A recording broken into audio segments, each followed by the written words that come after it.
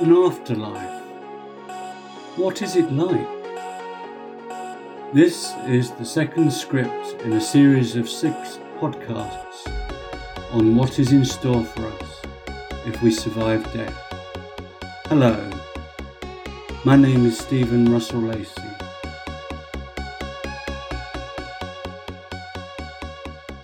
So far, I have introduced reasons for supposing that we will not perish at death.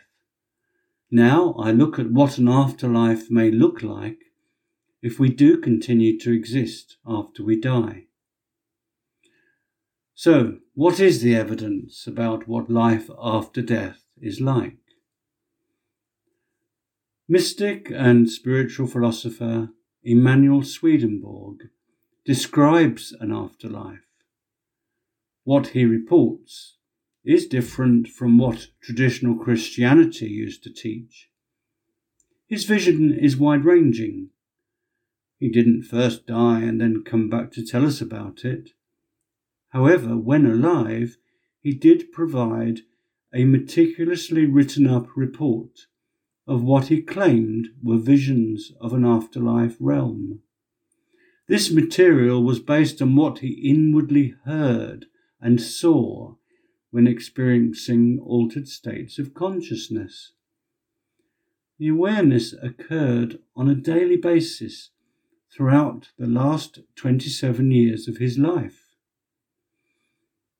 I believe that what he wrote about these extraordinary experiences is worth sharing, because it throws light on what I see as common errors of thinking about death.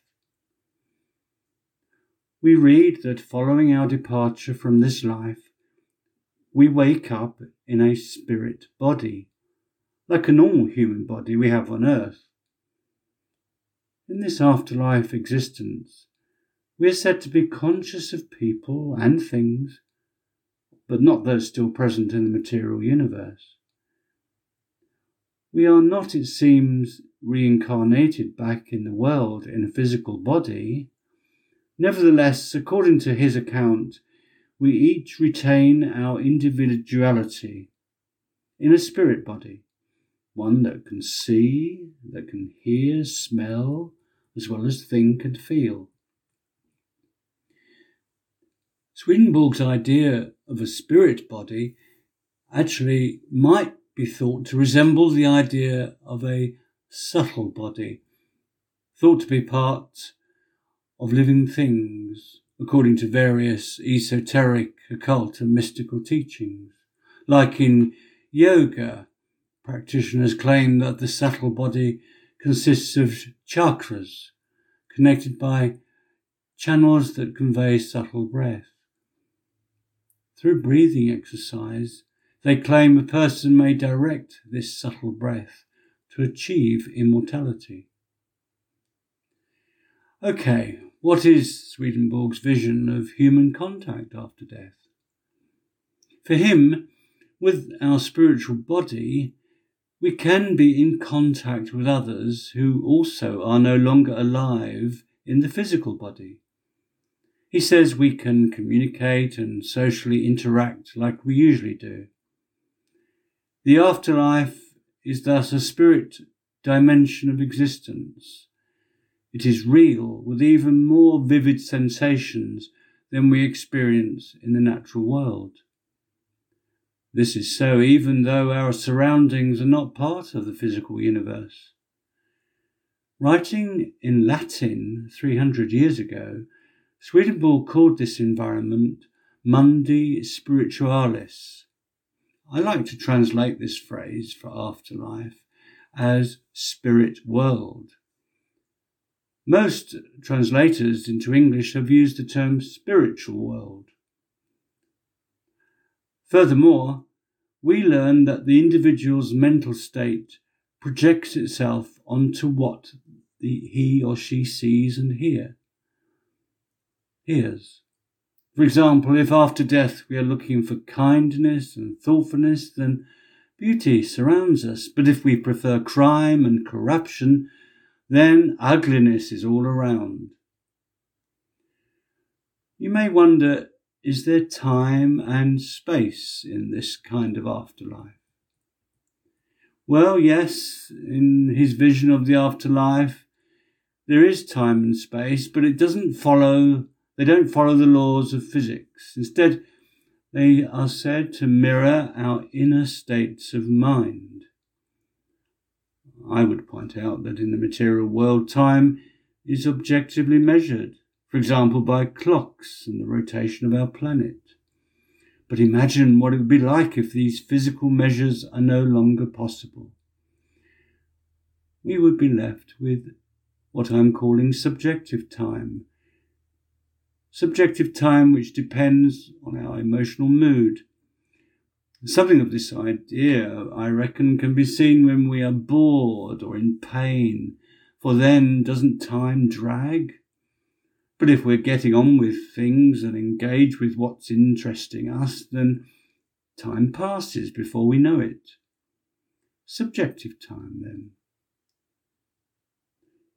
How far things seem away from us in the afterlife, he says, depends not on physical rules of distance like in our material universe, but rather, again, on psychological distance.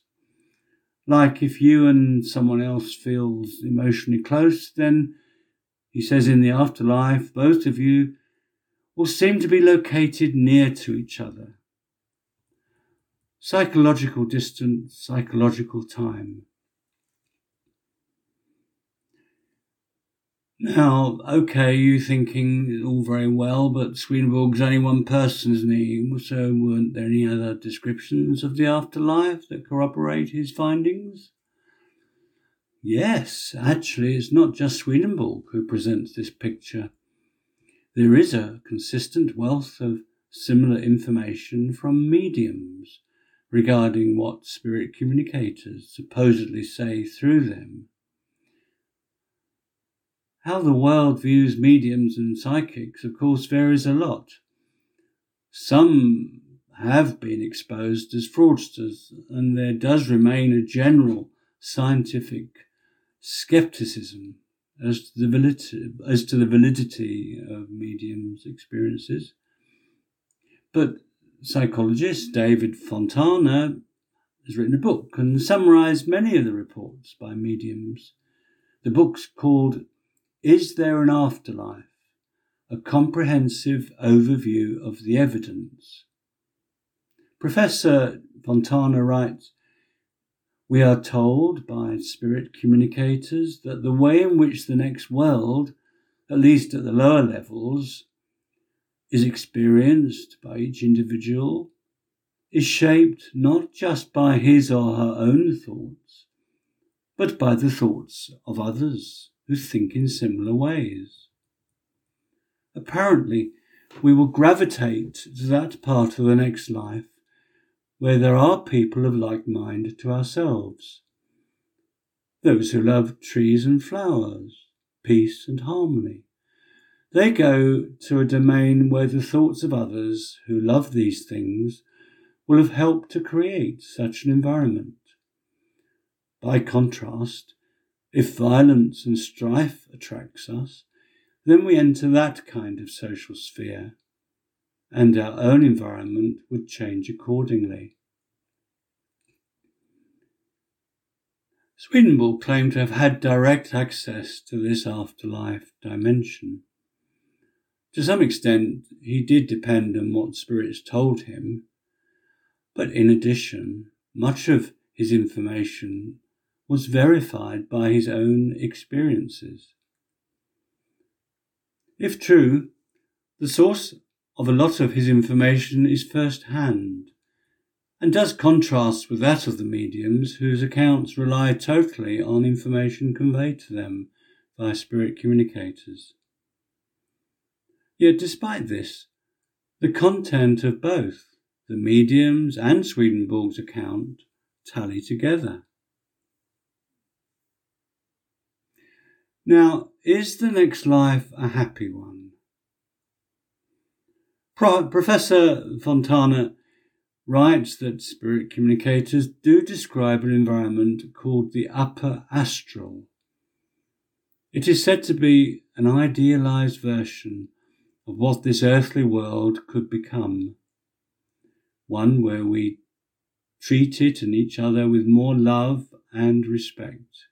Spirits speak of landscapes of enchanting beauty, of mountains and rivers, of beautiful towns and cities. This sounds like Swedenborg's version of one part of the afterlife he calls the spirit world, the part he terms in Latin Caelo. For him, this social sphere of Caelo gives a deep kind of happiness, and he does not see that state of consciousness as reward for an unselfish life on earth.